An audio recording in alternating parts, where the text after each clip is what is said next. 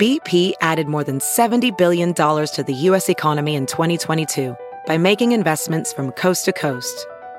Investments like building charging hubs for fleets of electric buses in California and starting up new infrastructure in the Gulf of Mexico. It's and, not or. See what doing both means for energy nationwide at bp.com/investing in America.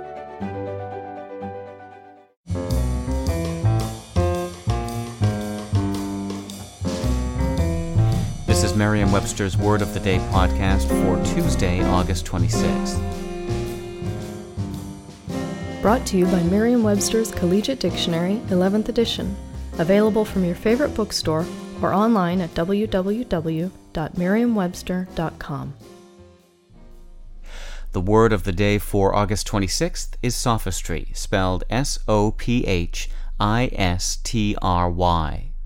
Sophistry is a noun that means subtly deceptive reasoning or argumentation.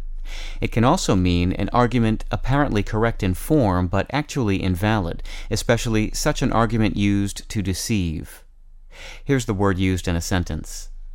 The senatorial candidate argued that his opponent was using sophistry in an effort to distort his plan for education reform. The original Sophists were ancient Greek teachers of rhetoric and philosophy prominent in the 5th century BC. In their heyday, these philosophers were considered adroit in their reasoning, but later philosophers, particularly Plato, described them as sham philosophers out for money and willing to say anything to win an argument.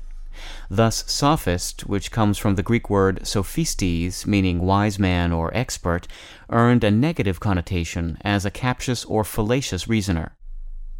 Sophistry is reasoning that seems plausible on a superficial level, but is actually unsound, or reasoning that is used to deceive.